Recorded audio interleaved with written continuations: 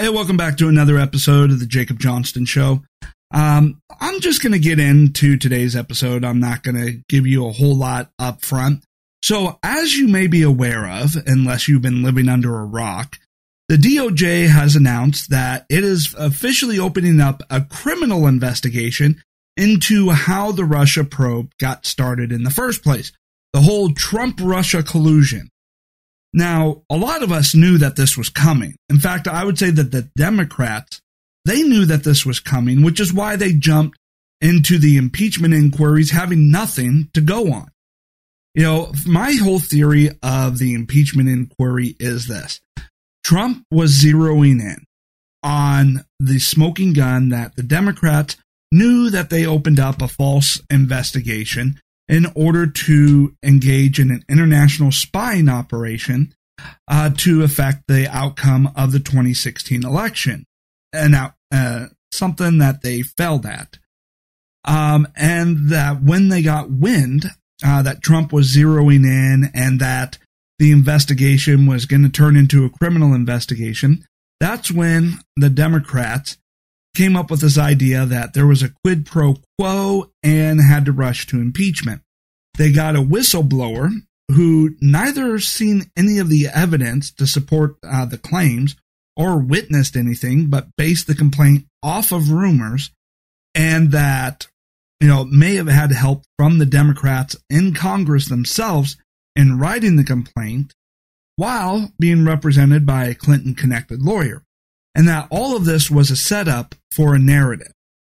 And the Democrats rushed to impeachment, so when the DOJ would come out and announce that the evidence that they had found now leads them to a criminal investigation, they would be able to go out there and say, hey, you know, this is not a legitimate criminal investigation. Trump is weaponizing the Department of Justice for his own purposes, that this is retaliation for impeachment. When the truth is, impeachment was a preemptive strike to get ahead of the narrative about the DOJ finding evidence supporting the need for a criminal investigation and how the Russia probe got started. So I'm going to go through here and I'm going to provide what I think is one of the best evidence that the Russia probe was falsely predicated and that the DOJ is now engaging in a criminal investigation knowing what the Democrats had done back in 2016. So as you're aware of, at first they tried to say it was the dossier. You know, the Steele dossier, which has been discredited in every which way possible, from the fact that it was a rewriting of the hit piece they tried to run on McCain in 2008, to the fact that it was full of a bunch of unverified information from foreign sources paid for by Hillary Clinton and the Democrats, and potentially partially funded by Obama and his PAC, and circulated throughout the government under a Democrat administration. The Democrats paid for political dirt and then circulated their opposition research throughout the government with no verifiable information in it. Now, since that has been discredited and was discredited a long time ago, they jumped onto this whole idea that it was George Papadopoulos, right? That George Papadopoulos met with Joseph Massoud, and Joseph Massoud is a Russian asset, and got information on the idea that Russia had thousands of emails from Hillary Clinton, political dirt, and was going to use it in order to scuttle and damage Hillary Clinton as a candidate. You know, and we know that the media and all that have been trying to go off and push this narrative for quite some time. If we were to go back through here, and let me just refresh this a little bit, because I'm not going to create an account. The New York Times, ran an article, how the Russia inquiry began, a campaign aid, drinks, and talks of political dirt. And in that article, what had gone on is they talked about, George Papadopoulos traveled overseas in April of 2016, Joseph Massoud was a Russian asset.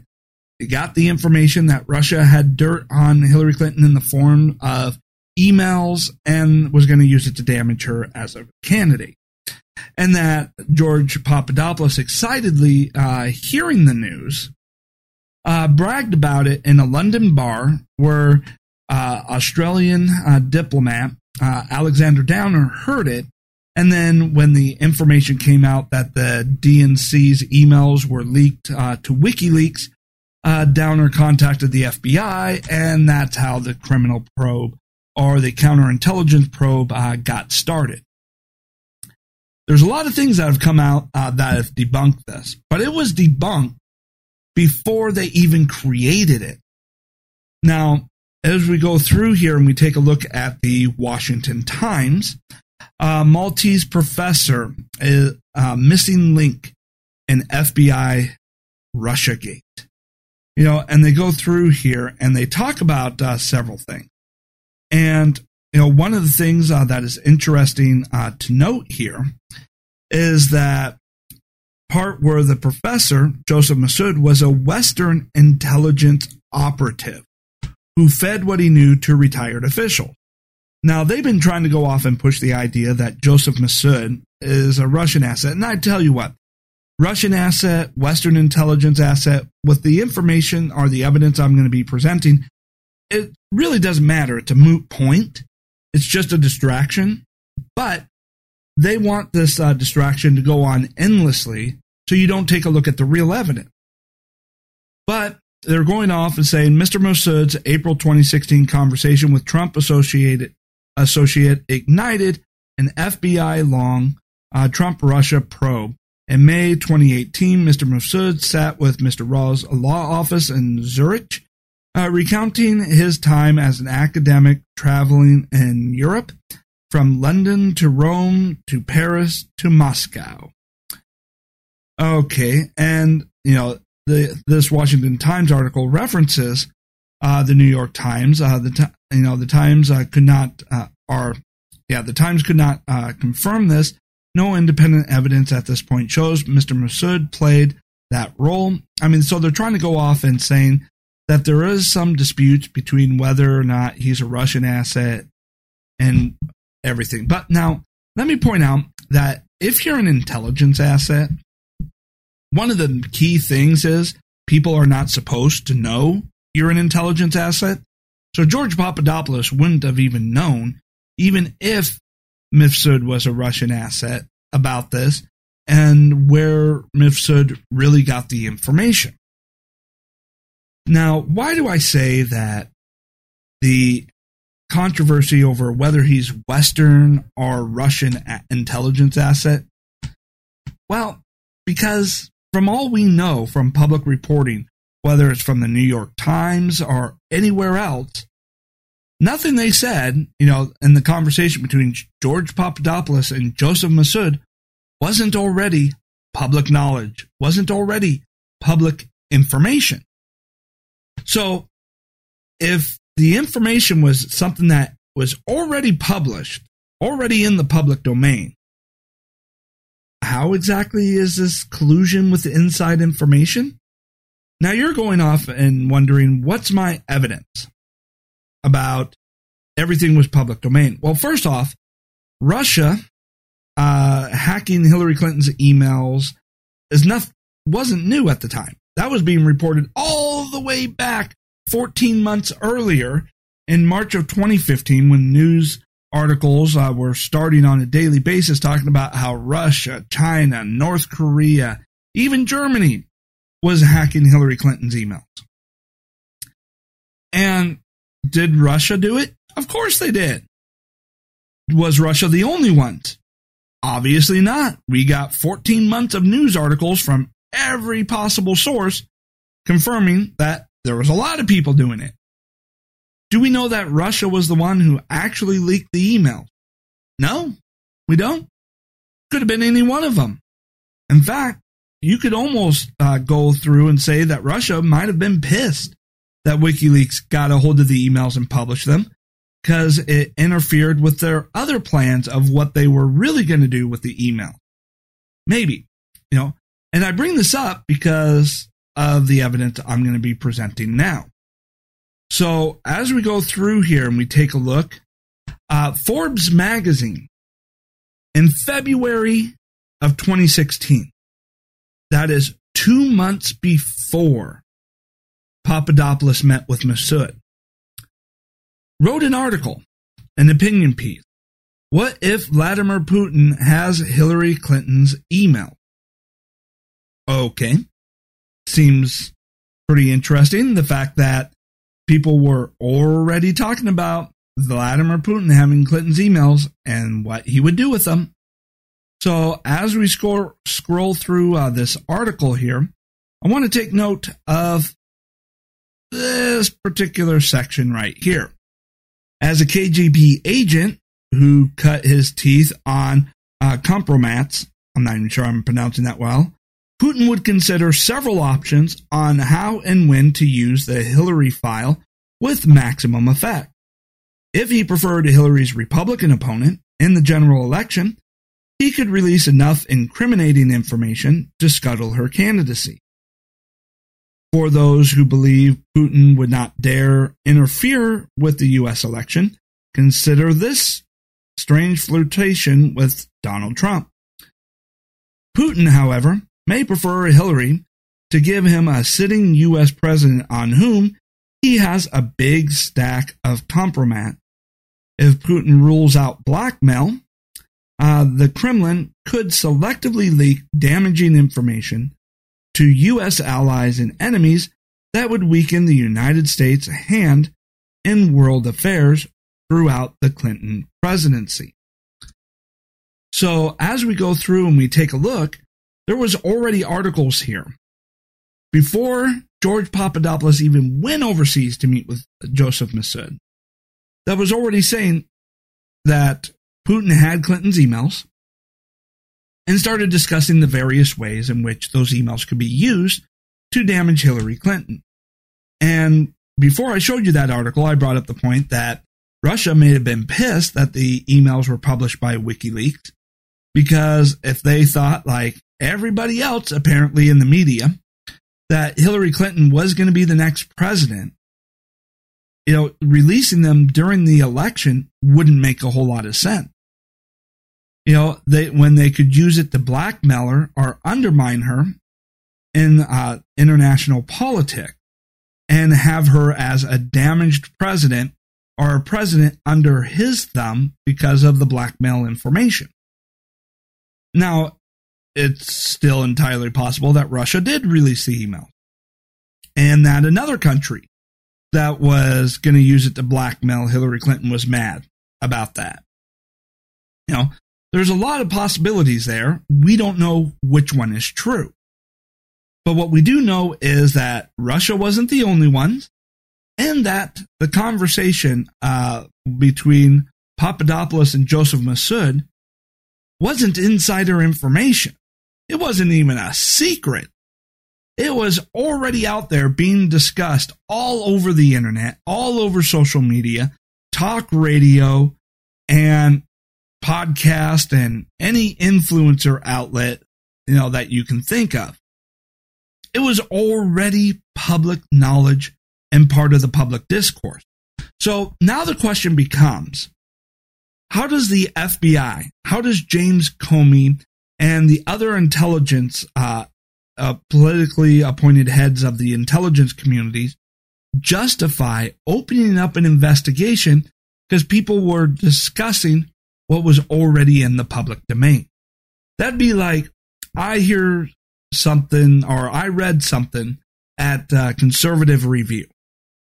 And then knowing somebody who was interested in that type of thing because it relates to whatever business they were in, I told them about it.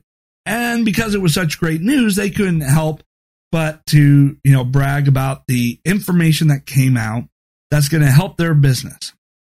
And then when that information comes, to light, whatever reason, the person that, it was retold to, contacts law enforcement. And law enforcement wants to know, what shady deals this person's in that they have access to public information.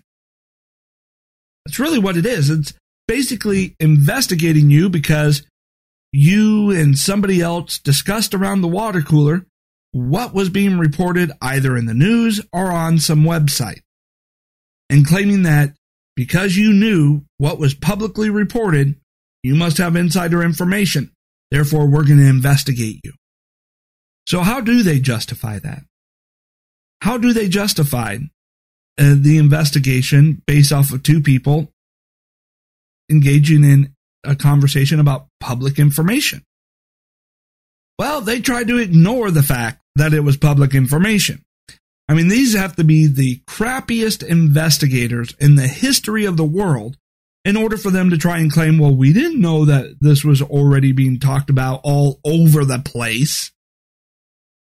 You know, they had to have been living under a rock during the entire time leading up to the investigation. But, you know, it doesn't matter. They're just going to go off and deny that this was public information, even though I just showed you proof. They're going to go off and try and say, well, we didn't know that. It was good faith. You know, and some people on the right go, well, we think that it started as a good faith investigation, but then morphed and got twisted into something else. And I call bull crap on that. I say that does not, meet, the smell test. It just doesn't. In any review of the situation, there is no way in which they can go off and try and claim that the Russia probe, that the investigation of Donald Trump had any legitimacy to it whatsoever. Now, in going through and them jumping to impeachment as Trump closes in on the smoking gun evidence, especially revolving around Ukraine, well, the Democrats, jumped to impeachment in order to get ahead of the story and claim that the criminal investigation they knew was coming down was retaliatory, was weaponizing the DOJ, to get back at Democrats for opening up impeachment inquiries, yada, yada, yada, right? We know it's a phony line that the Democrats, had come up with. Right? So how do we know? Well, because we know that Trump wanting to investigate Ukrainian involvement and interference in the 2016 election, and the connection between Ukraine's interference in the 2016 election and Democrats is already documented. So as we go through here and we take a look, Politico, let's see here, this article, I've brought this up before, January 11th, 2017. Now, that was over 2 years ago. Ukrainian efforts to sabotage Trump backfired. So the media's already reported, that Ukraine had gone through and tried to interfere in the 2016 election, and that they tried to interfere to help Democrats, and that there is a potential that while they were doing so at the behest of the Democrats. That the previous administration in Ukraine was trying to, do for the Democrats what the Democrats were claiming that Russia had done for Trump.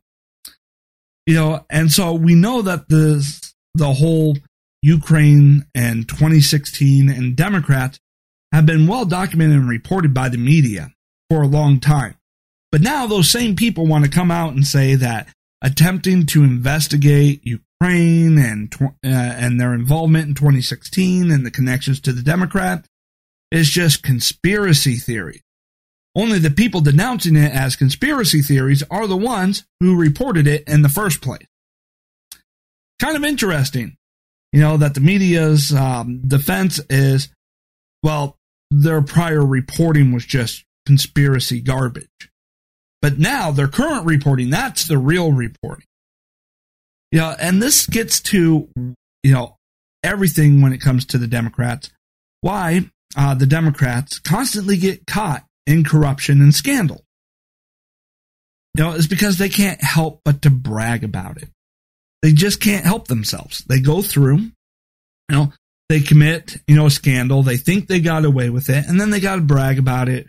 They got to write. They got to, go off and, get some credit for themselves, but a little under the table, because they're not even worried about getting caught.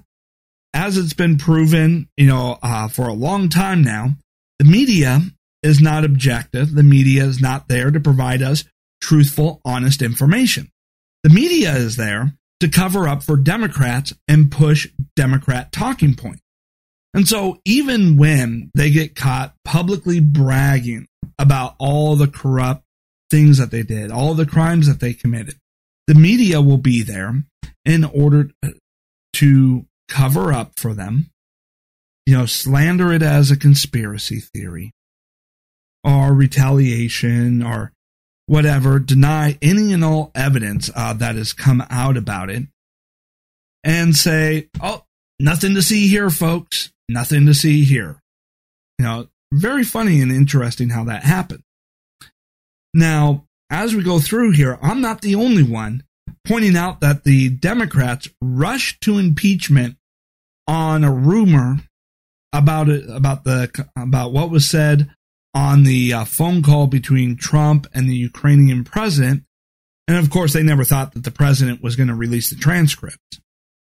But that their jumping to impeachment was a preemptive strike in order to attack the fact that the DOJ was turning the investigation into the origins of the Russian probe into a criminal investigation. Okay, so Rush Limbaugh also put this on.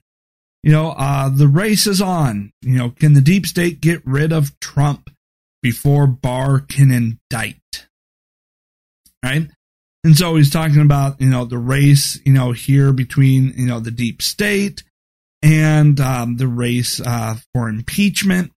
It's an interesting deal here. You can go back and, read it yourself. But it all comes down to this. As I've said, the Democrats got wind that the Trump administration and the DOJ was narrowing in on the smoking gun about, the Democrats' collusion with the former, Ukrainian president to interfere in the presidential election to help Democrats and hurt Trump.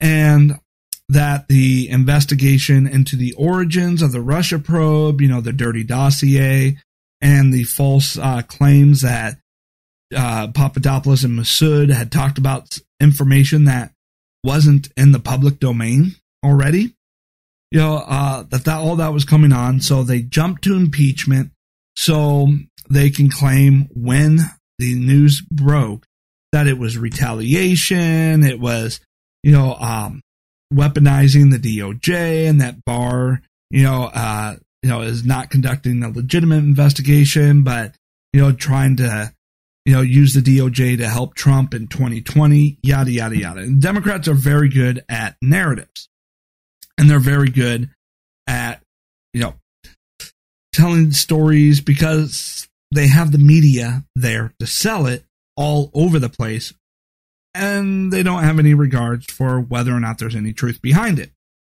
Now, PolitiFact, which is another thing that the Democrats do, is they build these institutions to try and sell that lie. So, the media corrupted itself, let itself become ideologically driven rather than objective sources of information. People started calling them out, as fake news. People have been calling them out as pushing false information, having big biases, and all that. So what happens? Liberals create fact checkers, right?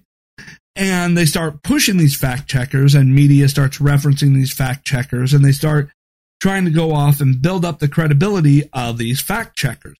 Only these fact checkers are not actually fact checkers and are not legitimate, objective sources of information.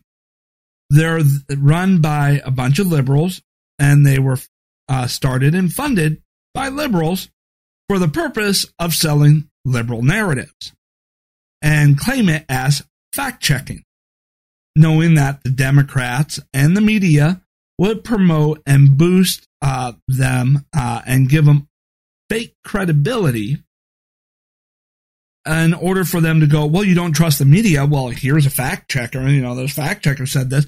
I could start a fact checking website, put it whatever BS I want on there, and I can be taken credibly as long as I get a bunch of right wing sites, to reference it as a fact check, right?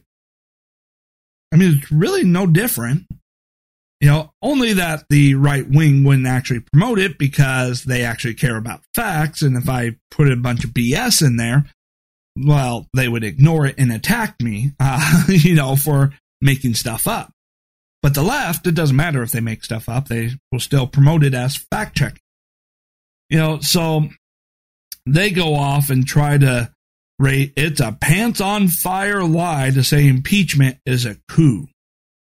Now, first off, saying that it's a coup and all of that is more of an emotional argument than a factual argument, and how you fact check emotional arguments. Yeah, I'm not sure how. But PolitiFact's statement that it's a pants on fire, well, I'm going to fact check PolitiFact and call PolitiFact's article here a pants on fire. Because what do you call it when the government under the Democrats in the final days of a Democrat administration, or in the final year of the Democrat administration, starts an investigation with no basis to do so, based off of information that the Democrats themselves paid for in sources for, and then tried to justify it because of a conversation about information that was already publicly discussed, morphed into tens of millions of dollars to investigate Trump with no basis, no evidence, and no supporting facts on the claims. And then, once that is done, and after the Democrats take back the House of Representatives on a platform that they were going to impeach the president, starts impeachment inquiries based off of a complaint that was written about rumors that the so-called whistleblower heard about, and that the transcripts of the phone call do not support. Impeachment inquiries that come out just shortly before they knew that the DOJ investigation into the origins of the Russia probe was going to be turned into a criminal investigation, and that the witnesses for the impeachment inquiry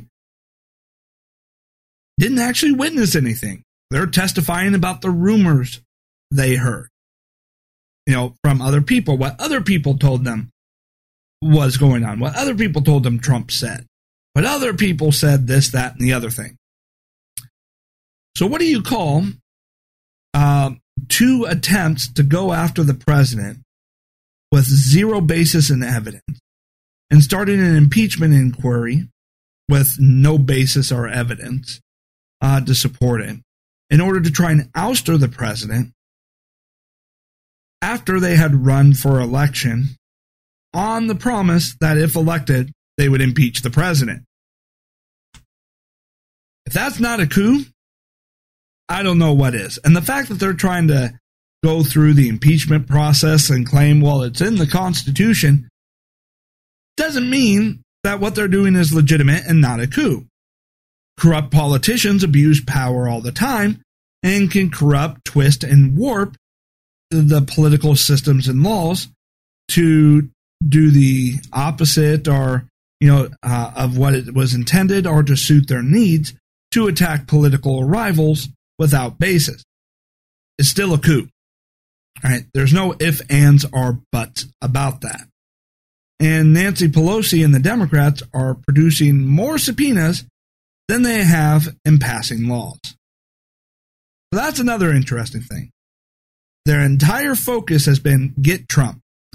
First with the Russia probe that turned out to be a big fat nothing burger. And they knew it was a big fat nothing burger, and they still spent tens of millions of dollars hoping that they would uncover something.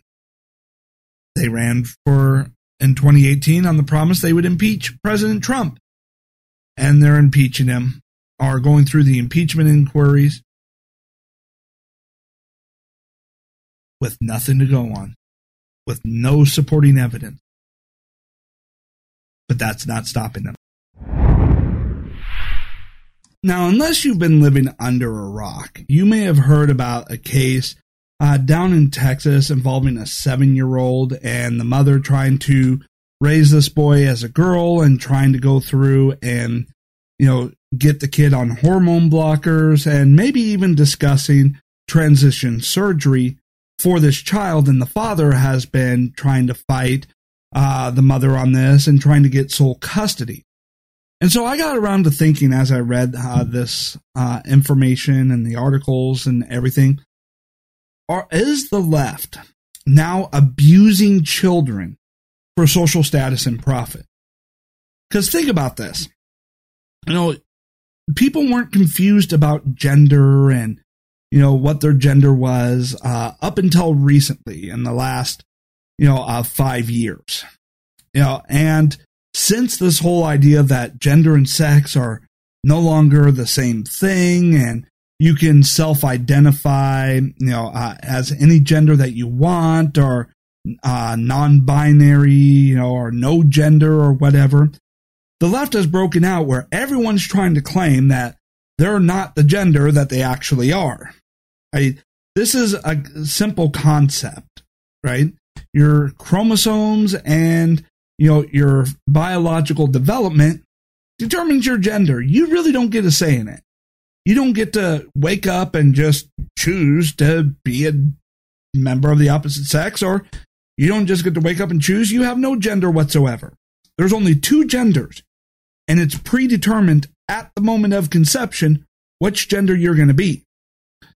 So as we go through here and we take a look at this case, as the blaze goes through, luckily, the judge has reversed a jury decision in case of 7-year-old's forced transgender transition.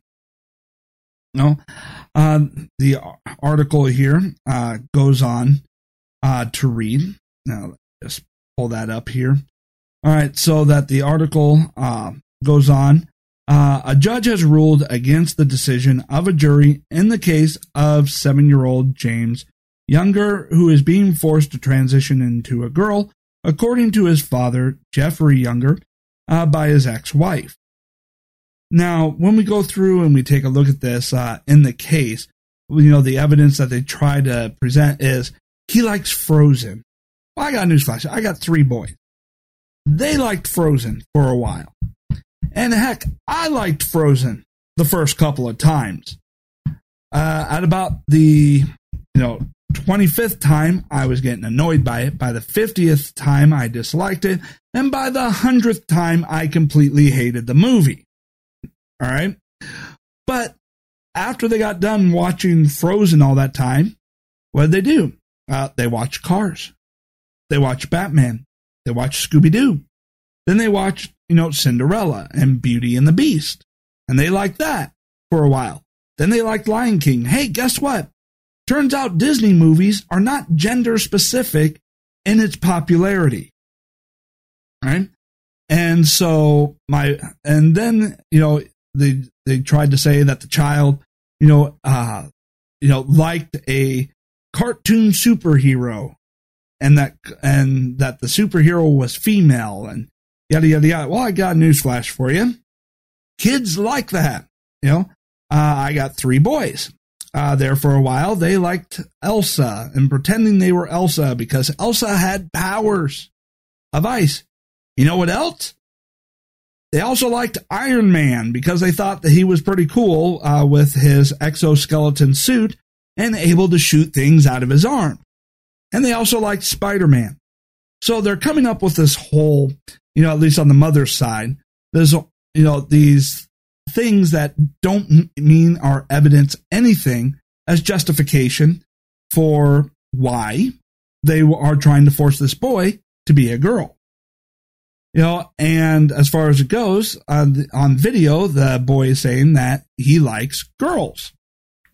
He likes girls, and boys tend to like girls. Now this boy is seemingly, going through and starting to have attractions towards the opposite sex a little early, but okay, that's fine. Everyone develops that at different ages. I mean, I got, my middle child going through and saying that he's already picked out a girl that he's going to marry when he grows up, right? Kids say the darndest things all the time is not evidence of anything. But the mother, of this child is going through and, putting him in dresses, nail polish, and, posting pictures of the child online, dressed up like a girl. And you take a look at this and you start wondering, is the child, really confused about their gender, or is it being forced on him? Because as young boys go, they really like, their mothers, and they want to please their mothers. They want to, feel praised and feel good, and get praised by their parents, and will do a lot of what their parents expect them to do in order to live up to the expectation of their parents or to make their parents happy. Kids, will go off and say and do or go along with all types of things, because if that's what the parent wants, then that's what the parent needs. And if they don't go along with it, they're afraid they're going to get into trouble. And that's what appears to be going on here is the boy is too afraid to disappoint his mother and allowing her to put him in dresses, and force him to think that he is a girl. And when we go through and we take a look at the left and how the left goes through and reacts and, talks about everything, that this whole, transgender identity is becoming a social status for them, where they go off and they talk about themselves as trans or gender non-binary and all that. And they post it up, on social media to get likes and follows to boost their own egos about their social status. But they also go through now and creating blogs and websites in which they write about their transgender lifestyle. And, they go through and what it's like to be transgendered and all that. And of course they monetize it, with ads. And so they're promoting this whole, I'm transgender or I'm gender non-binary in order to go through and get, people to their website where they'll have merchandise and advertisements and all that. It's a profit scam. It's a money-making scam. And this is why the left likes to create new victim groups so that they can come out and claim to be an influencer in that victim group and write all about what it's like living as that type of victim. And that draws revenue and that draws social status.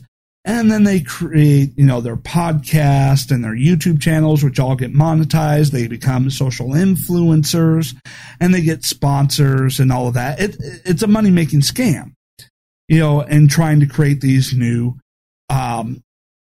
victim groups. But then you got other people, you got parents who are not willing to, take the dive of doing, the things themselves, dressing up, in the clothing of the opposite gender, trying to claim that they go by a different name or whatever. And so now they're doing it with their kids, right? And they're going through, putting their kids in dresses, snapping a picture, and then posting it on a website, and they'll label it as something like, modern day parenting or parenting of a transgender child and yada, yada, yada. And again, the whole point is to boost their social media profiles, to drive traffic to a website where they got advertisements, to sell merchandise, through their merch stores on their websites. Like I'm proud to raise a transgender child, or, my son is actually my daughter, stuff like that. And then they can also create, other, services like counseling, becoming an expert in the field of raising transgendered and doing coaching sessions for other parents, and it's a money-making scam. Because no one can actually be confused here when looking at a child what gender they are, or what gender they are. There's only two options. They're either a boy or a girl. And their genitalia, give it away. Their sexual reproductive organs, give it away. Their physical developments, give it away because it's predetermined at birth. But hey, the left, will never give up on a narrative, no matter how much it's debunked by the facts, by science, by simple, basic reality, as long as there's a way to make money and gain political power doing so. Now, the political power isn't, fully there, but they go through and try and say, hey, if you don't believe in this, if you don't go along with this, then you're a racist, or you're a transphobe, or, they put phobes at the end of, so many things. They call you a whole bunch of names. They harass you, they bully you, and they try to beat you into submission to go along with it. It's not because, those pushing it actually believe it. They just believe they can personally benefit from it. And if they can't, do it themselves because, it's just completely not who they are, they're now going to do it to their children, where they force gender confusion onto their kids so that they can write about it, so that they can become an influencer about it, and so that they can boost their egos with the social media profile likes and followers and, all that stuff. And all of this is having a real long-term effect on the children, right? Because, if you put them on hormone blockers, that's going to stunt their development, both physically and mentally. Because remember, your brain isn't fully developed until you're 25. And 90% of people who, as, kids or early teens, who are confused about their gender because of, gender dysphoria, which is a body dysphoria issue, much like bulimia is, where a person who's all skin and bone still thinks they're fat because they don't see themselves how they really are. Gender dysphoria, 90% of the people grow out of it by the time they become adults. Right? And so and part of that is because of brain development. Brain development doesn't complete until you're about 25 years old. And that we know that hormones play a big part in brain development. So when they go off and they try to produce, these scientific studies saying, hey, look, a transgender brain, a transgender female brain is no different than a biological female brain, or they are very closely related. But that's only in subjects that were put on hormone blockers very early on. But if you were to go through and, do the same study of, men who claim to be women who were never placed on hormone blockers and compare them to female brains, different. Every time, different. A large part of the difference would be the, the clossum callosum, or, whatever, that little area that connects the left and the right side of the brain. Women, it's much thicker, which may allow for greater capacity to think faster and be more creative. Okay, good for you women. But, people placed on hormone blockers, their brains don't develop as it normally would. But the people who aren't put on hormone blockers, their brains develop as it normally would, and they grow out of their gender dysphoria. 90% of them. And then those who go through, the hormone blockers and transition surgery, they're not better off, for it. They're still just as unhappy, still just as depressed, and they still have an over 40% likelihood of committing suicide or attempting to commit suicide. So none of the things that the left is doing are claiming to try and help these kids, give them medical, attention with transition surgery and hormone blockers. None of that actually does anything to improve their situation. They still end up greatly depressed and attempting suicide.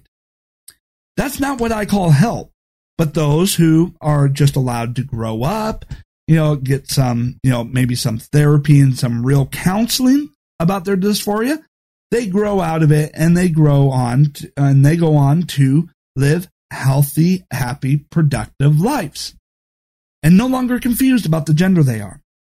So when we go through and we talk about, the left willing to use their own kids and dress them up, boys as girls and girls as boys, and, claim that they're transgender and put them on hormone blockers, it really gets into the area of child abuse.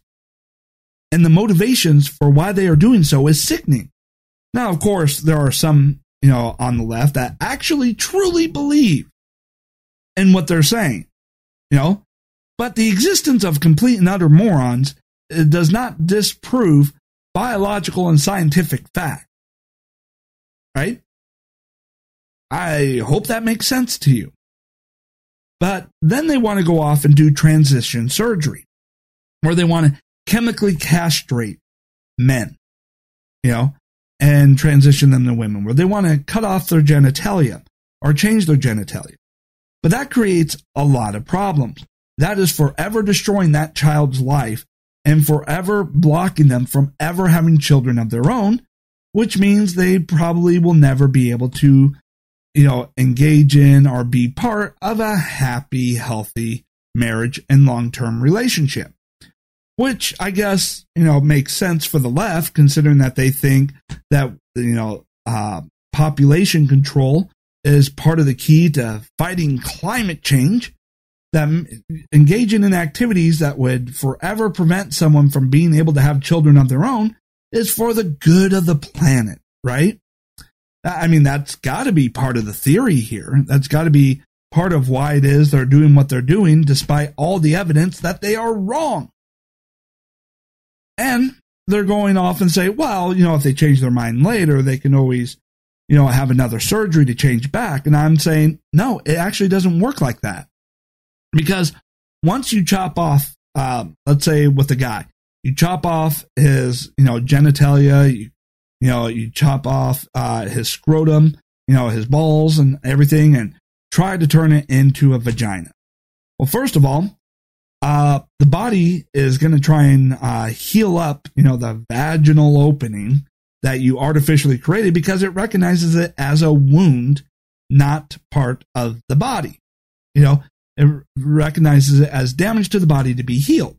So it's got to be a lot of maintenance to it.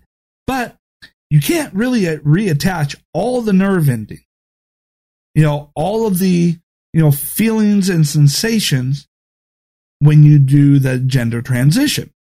So they're not able to enjoy sex.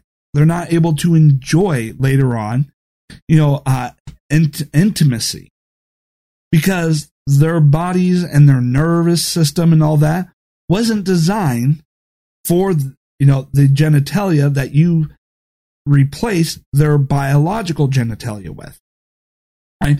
And then even if later on, when they finally get to make their own decisions and they finally scrape up enough money, to go back to being the boy that they are, and the surgery goes through and reattaches, well, you still got all that nerve damage. And so they're still not able to fully, healthily engage in intercourse or have happy sexual relations with a partner later on in life, because you've already irreparably damaged their nervous system and their, and all feeling in that area. Right? So they're going off, forcing, their transgenderism onto their kids, confusing their kids about why or about what gender they are, and permanently damaging them for life, both in their physical development and their ability to enjoy and engage in healthy, happy, fulfilling sexual relations with future partners. But you're doing so because you want the social status. You're doing so because you want, to drive people to your website so that you can promote yourself as an expert in an area and earn a little extra money? You're that sick and depraved? That is totally disgusting, and any parent engaged in that should have their children ripped away from them because they are a danger to that child. Now, luckily, as the Daily Wire is reporting, the Texas governor has stepped in and gotten involved in this issue. And he's given an update informing that the Texas, Department of Family and Protective Services are looking at the case. And, as they do so, the good news is maybe the child will be removed from his mother's custody and put into the care of his father or someplace else where he will be safe from the abuse that he is going through at the hands of his own mother. And child abuse in the name of driving, people to a website or social influence for money is the sickest, lowest form of depravity I can think of involving a child. I think that's worse than child molestation. And I think these people should be locked up for a long time, close to the sentencing of a murderer. If not a complete life sentencing. This is just unforgivable child abuse. Hey, do you remember all those times when the left tried to claim that the Republicans had a war on women and that the Republicans are trying to keep women from being able to achieve all that they could achieve? Well, it turns out that, as is mostly the case, what the Democrats accuse other people of are the very things that they themselves are engaged in. And nothing has become more evident about that than the current leftist view on transgenderism, right? Because they're going off trying to say, well, you can self-identify as whatever gender that you want, and, society is supposed to accept the fact that despite all the scientific and biological evidence that you're a man, you can self-identify as a woman, and therefore you can go off and, enjoy certain things, right? So what do I mean by this? Well, the Daily Wire is going off, and they're talking about how a feminist Democrat media won't let us speak out against transgender agenda, right?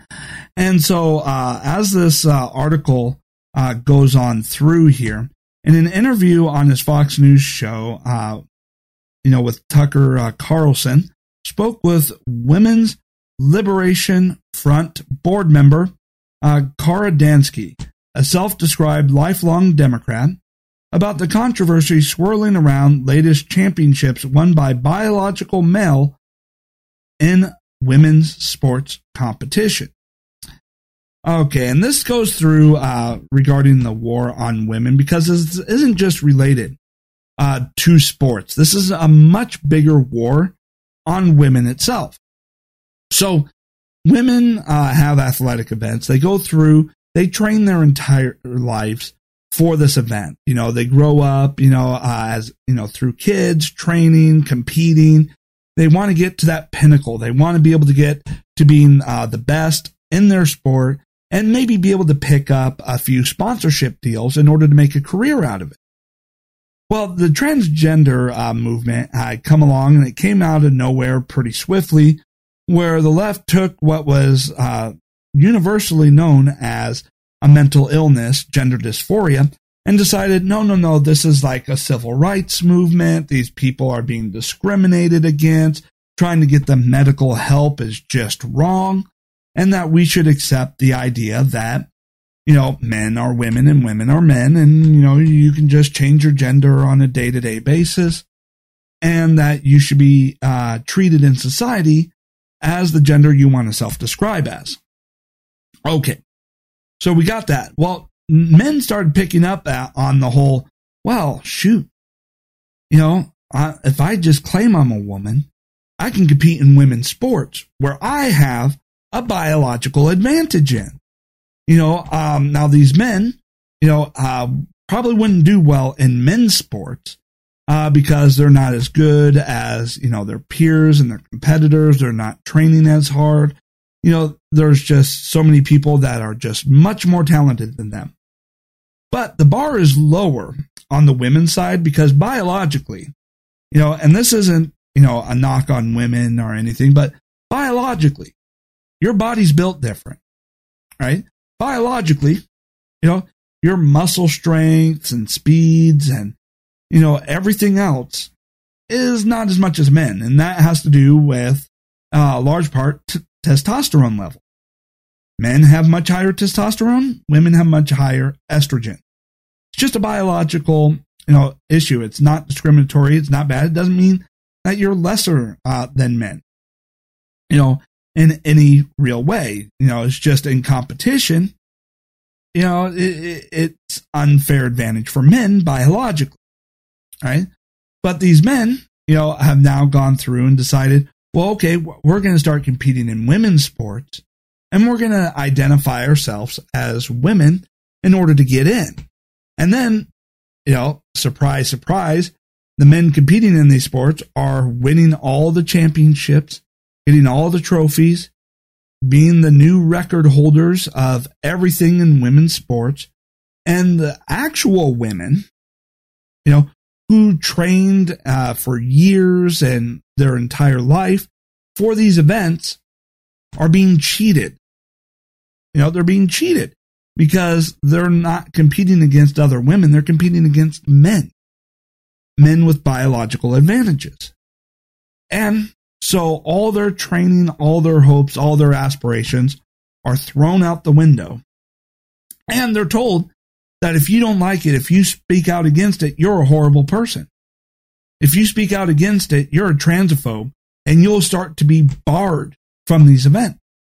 You'll start being denied entry to competition, to being able to compete for that sporting event that you have trained so many years for. And this attack keeps going on, and it's only going to get worse, right? It's only going to go through and get worse over the years as men start realizing that they can go through and claim other benefits and advantages that were previously reserved for women. Now, as we go through here, the Daily Caller, once again reports about a biological male winning a female sporting event. NCAA runner named Conference Female Athlete of the Week.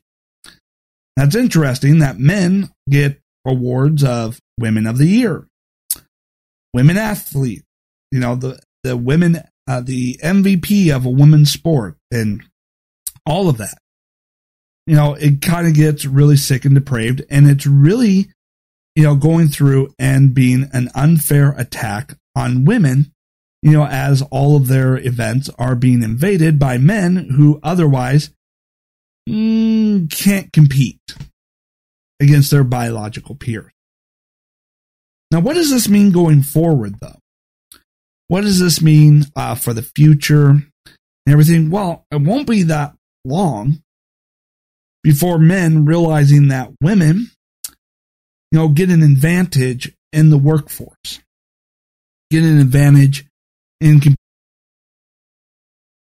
diversity programs.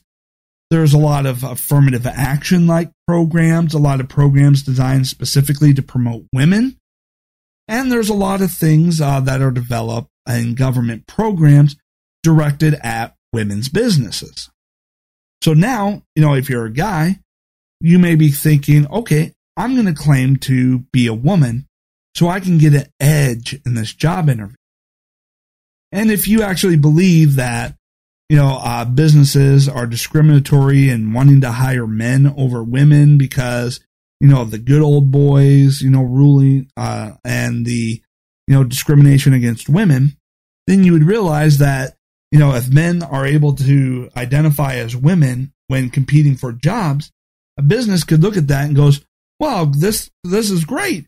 We can hire a man and claim we hired a woman for our diversity and inclusion. And, and if anyone attacks, that this is a guy in this position, we can go out and we can attack, the accusers that we are discriminating against women as transphobe.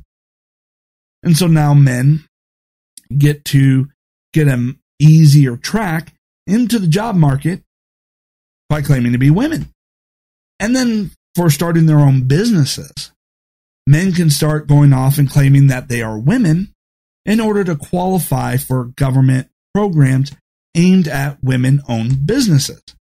And that if they're denied for being a man, well, then they can start claiming discrimination, transphobic discrimination. And so men can now start creating a whole bunch of businesses, sucking up all the government programs that were initially set aside specifically for women-owned businesses. You see how this is easily going to escalate?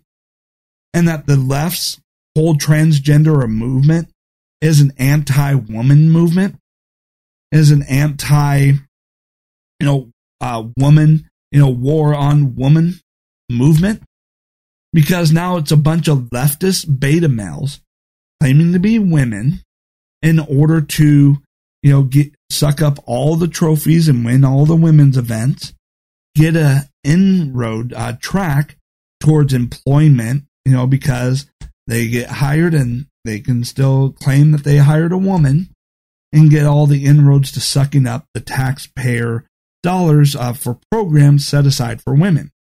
So what does this leave for women? Not much. This erodes and takes away anything that was set up in order to try and level the playing field between men and women, and erodes and destroys everything that was set up to encourage women to be their best, to encourage women to start businesses, to encourage women to reach their maximum athletic potential. And it won't stop there. After this whole transgender movement is completed and people are sick and tired of it, they're going to start going into transracial, where now white people will be able to go out there and claim that they're a different race.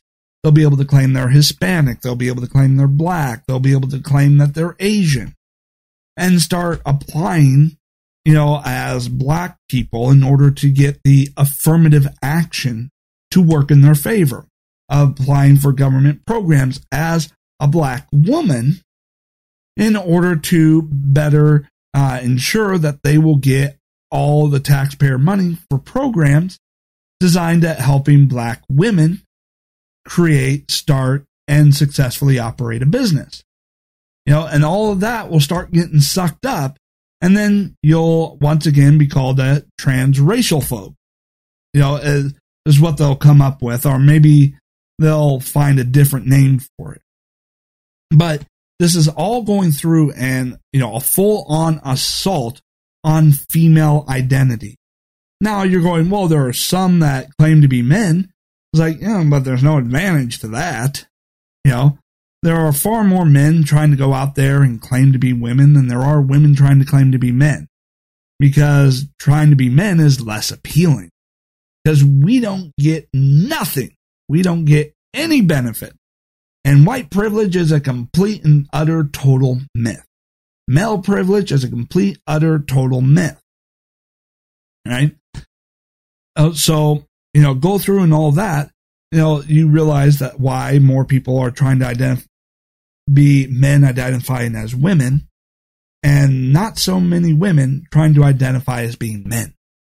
Although some still try because they believe in the myth that somehow being a man gives you an advantage, in life. May give you an advantage in athletics, but no amount of, surgery or hormone replacement therapy is going to actually even the playing field between men and women in athletics.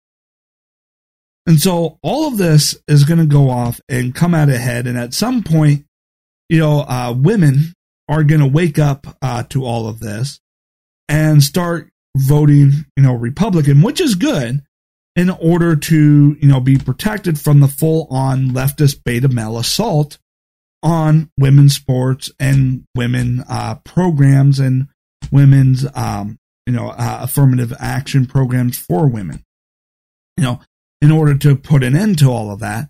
And when the left goes on to transracial issues, where you can identify as any minority group that you want, well, that's when the minority community is going to revolt against the Democrats and their agenda, because they don't want to happen to them what is currently happening to women. Now, I want to go through and take a few moments here to go on some miscellaneous topics at hand of things that, are going on, but I don't really cover in depth. And just give you a quick, brief analysis or quick, brief opinion about these issues. So the Democrats were up on Capitol Hill berating Mark Zuckerberg, as he is now stating that he is not going to fact check political campaign ads. And it seems like the Democrats are mad that Mark Zuckerberg would actually run ads by Democrats. It seems that a policy that allows politicians to lie, mislead, and deceive would also allow Facebook to sell more ads to those politicians, thus making your company more money. Do you see a potential problem here with a complete lack of fact-checking on political advertisements?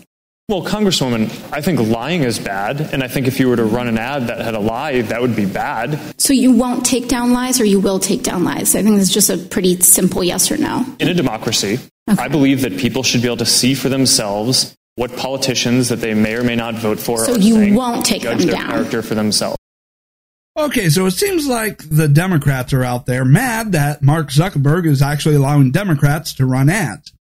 Because if you were to go off and say that, they should be fact-checked and any politician lying in ads should not be able to run the ads, the Democrats would not be able to run any ads because all their ads are filled with a bunch of BS and lies.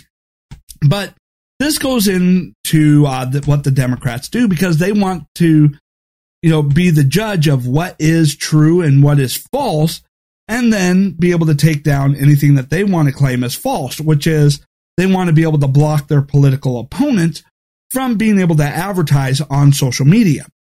And they're going to go through and claim that their political opponents are the ones that are lying, therefore can't run ads, while they, who are actually lying, should be able to run all the ads that they want. Now, when they go off and they try and say, politicians that lie, who's going to determine what is a lie?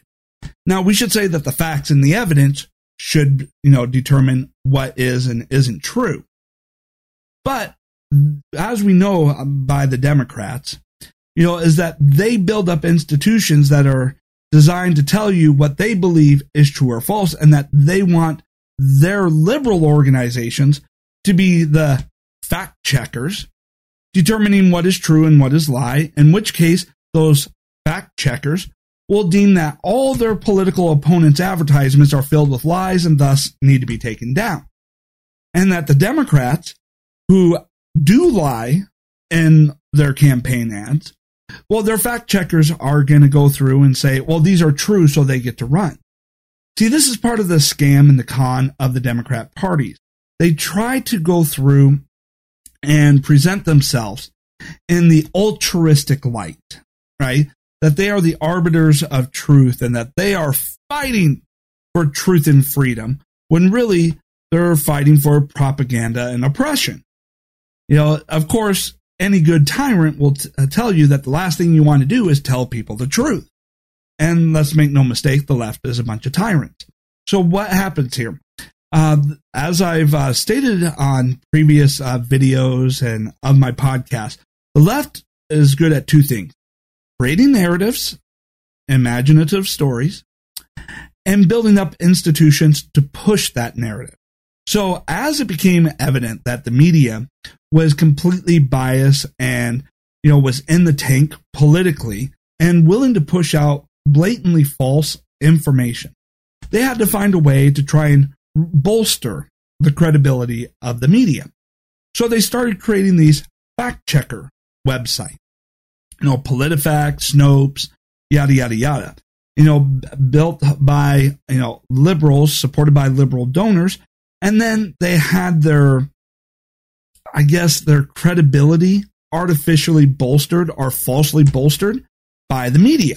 Because then the media would go through and constantly go, well, you don't believe me. We took a look at, what these fact checkers say, and the fact checkers, agree with us. And, anybody can go off and create a website, push any fake, false, or misleading information that they want, and get enough people, to reference it and bolster it and give it a sense of credibility. Especially in the age of social media, where it can be all these posts, likes, and all of that can be presented as social proof. Now, there are services that you can go on to with Fiverr and all of that to buy subscribers and followers, to buy a number of likes and retweets or shares all over social media to go through and bolster the appeared credibility. And they'll even go through some of the more sophisticated ones to even go through and provide comment. And then this could be used as social proof to bolster the credibility of any site or of any influencer. It's the fake it until you make it strategy. And what the left wants to do is say, hey, you shouldn't allow lies and advertisements on Facebook from politicians. And then the left, the left-wing media and the left-wing, fact checkers are just going to go through and deem that all of the political rivals of the Democrats, all their ads are filled with lies and need to be taken down. And this is part of the left's overall censorship of the internet, information censorship, because they know big tech companies like Facebook have engaged in censorship of conservative or right-wing voices, which in turn helps the Democrats. Now, the Democrats, continued attacks, on Facebook, pressure campaigns on Facebook. Maybe Mark Zuckerberg might be turning around going, man, there's just no way to please these guys. They're starting to destroy my business, trying to appease them, trying to cave in to every last one of their demands, and it's never enough. And yet the other side here, doesn't seem to matter how much I attack them. They may not like it, but they defend my right to do it. Maybe I should go for a more neutral stance. And then again, maybe this is just Facebook trying to cover up, how in the tank it is, for the left. We don't know. We'll see whether Facebook's, talk meets its actions going forward. But the left, knows that Google is censoring, search results to favor, left-wing voices, not based off of credibility, but based off of, whether or not it matches the ideology of Facebook's owners and, CEOs and top executives. We know that YouTube is going off and censoring the results that you get in search in order to sway political opinions. Same thing goes on with Twitter and so forth. So they're going through with this overall information censorship and all this censorship that is going on between, Google, YouTube, Twitter, and Facebook just hasn't been working out as much as it should be because, people can still get to their targeted audience using the ad platforms and get the truth out there. But now if they want to go off and say, hey, you know what, if we think our political opponents are lying in their advertising, even if they're not, even if what they're saying is completely true, if it doesn't go along with the leftist narrative, they want to be able to, claim that it's a lie, have their media surrogates claim it's a lie, and then try and bolster that claim by fact checkers who fact checks often get debunked, by the way, and go off there. Then they can further add one more layer to the censorship of the internet and suppression of information. But I will commend Mark Zuckerberg on this, that, going through and saying in a democracy, people should be able to hear what each side has to say. And this goes through with free speech.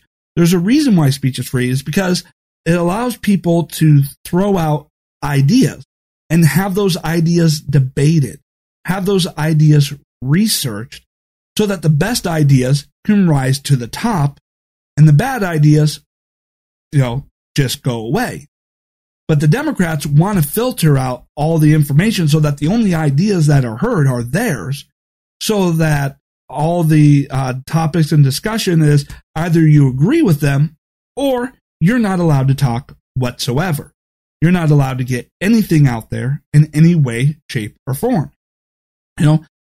And it's really getting into a bad situation where we're in unprecedented territory whereby people are saying either you say what we want you to say, either you agree with us, or we're going to attack you. We're going to destroy your life. You are not allowed to exercise your First Amendment. Now, there's a good, I'm not sure if it's a documentary or a movie. I'm sure it's a documentary that is coming out explaining a lot of this and what's going on, and I'm going to go ahead and play the trailer for you right now. You have the right to remain silent. Anything you say will be used against you. You are not listening. I want your job to be taken from you. A protest has turned violent in California, Berkeley. This is why we're fighting for the soul of America. You should be able to share ideas without fear of being fired from your job or shouted down. You are not to be heard. This is one of the few things one could say we have no precedent for in the United States. You have the right to remain silent. The only way we separate the good ideas from the bad ideas is to be free to say whatever we want about them. Anything you say will be used against you. There's no free speech for fascists. Your posts on Facebook, Twitter, and social media will be saved to shame you. Kevin Hart has stepped down from hosting this year's Oscars. Anything you say that we don't like will be used to shut you up. You can't be funny. It's creating an atmosphere of fear and repression, and it's gonna bust. You cannot think differently. It makes it difficult for you to learn from other people. Isn't it spooky that we're having this discussion? You can't challenge us. Kids grew up dipped in Purell, playing soccer games where they never kept score. There is no debate. The type of diversity that they hate is diversity of thought. We reserve the right to be offended by everything. No university should ever create a safe space. You're not going to protect people, and so the best you can do is to make them strong. It bothers me for the young people who are being deprived of anything that could open their minds.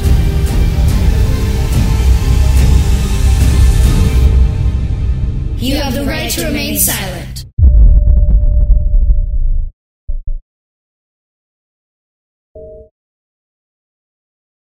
And so, it's called No Safe Spaces, because this whole, attack on Facebook is just another layer to censorship.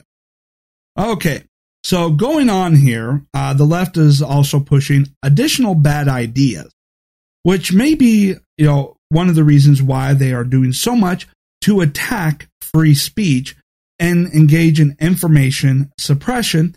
And it's pretty obvious. I mean, look at some of the bad ideas that they're coming up with. Alexandria Ocasio-Cortez says America needs to have a real conversation about abolishing prison. Why? What are we going to do with the criminals? How are we going to enforce the laws? What is this? This is like, disarming police overseas.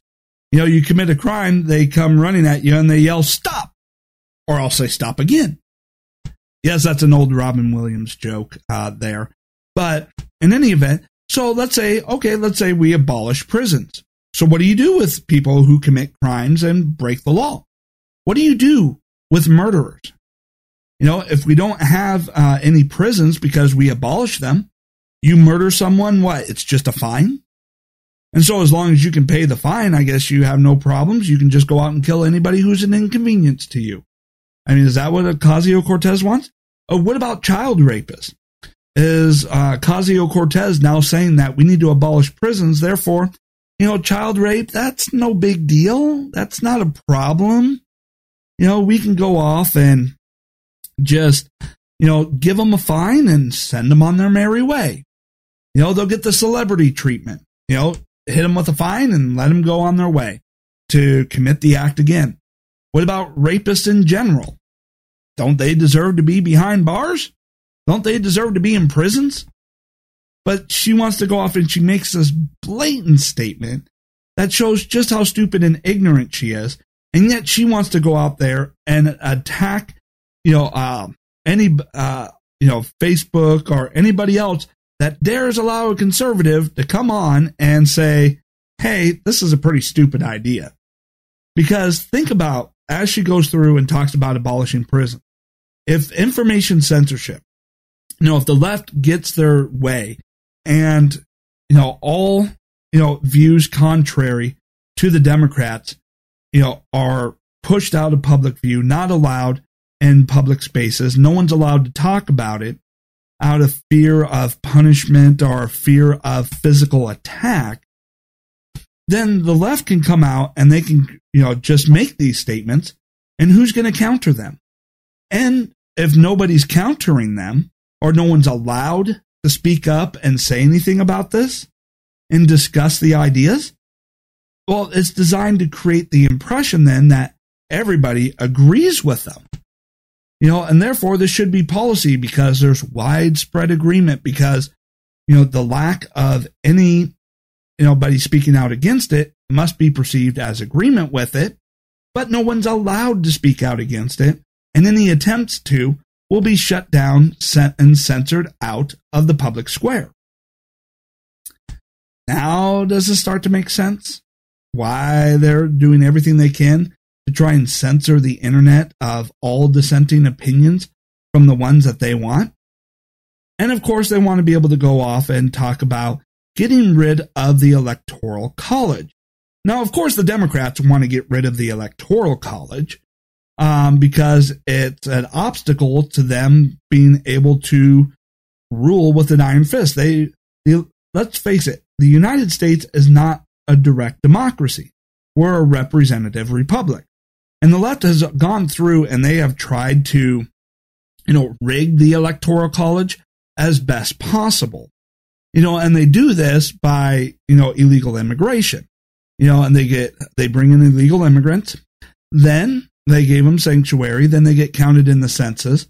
The increased population means new seats are created in the House of Representatives and delegated to those liberal states, which gives them greater influence over legislation. But reading the Constitution, the number of House seats that you have, plus your 2 senators, determines your electoral votes, so they're able to go through and bolster their electoral votes, giving them greater influence in the presidential race based off of illegal immigrants. Right? But now they want to just get rid of the Electoral College because even with all that rigging, they can't guarantee a victory every time.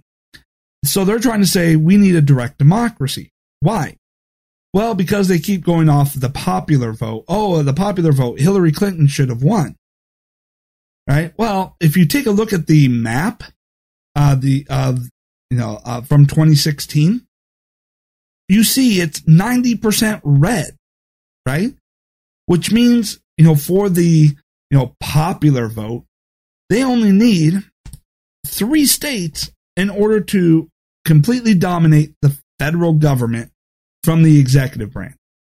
The other 47 states, you really don't have a say in government. And that's what they want because it's a lot easier to get an iron-fisted control and complete control over all information, all education systems, and everything that people are allowed to see, read, access, and are told in 3 different areas than it is to try and do that nationwide.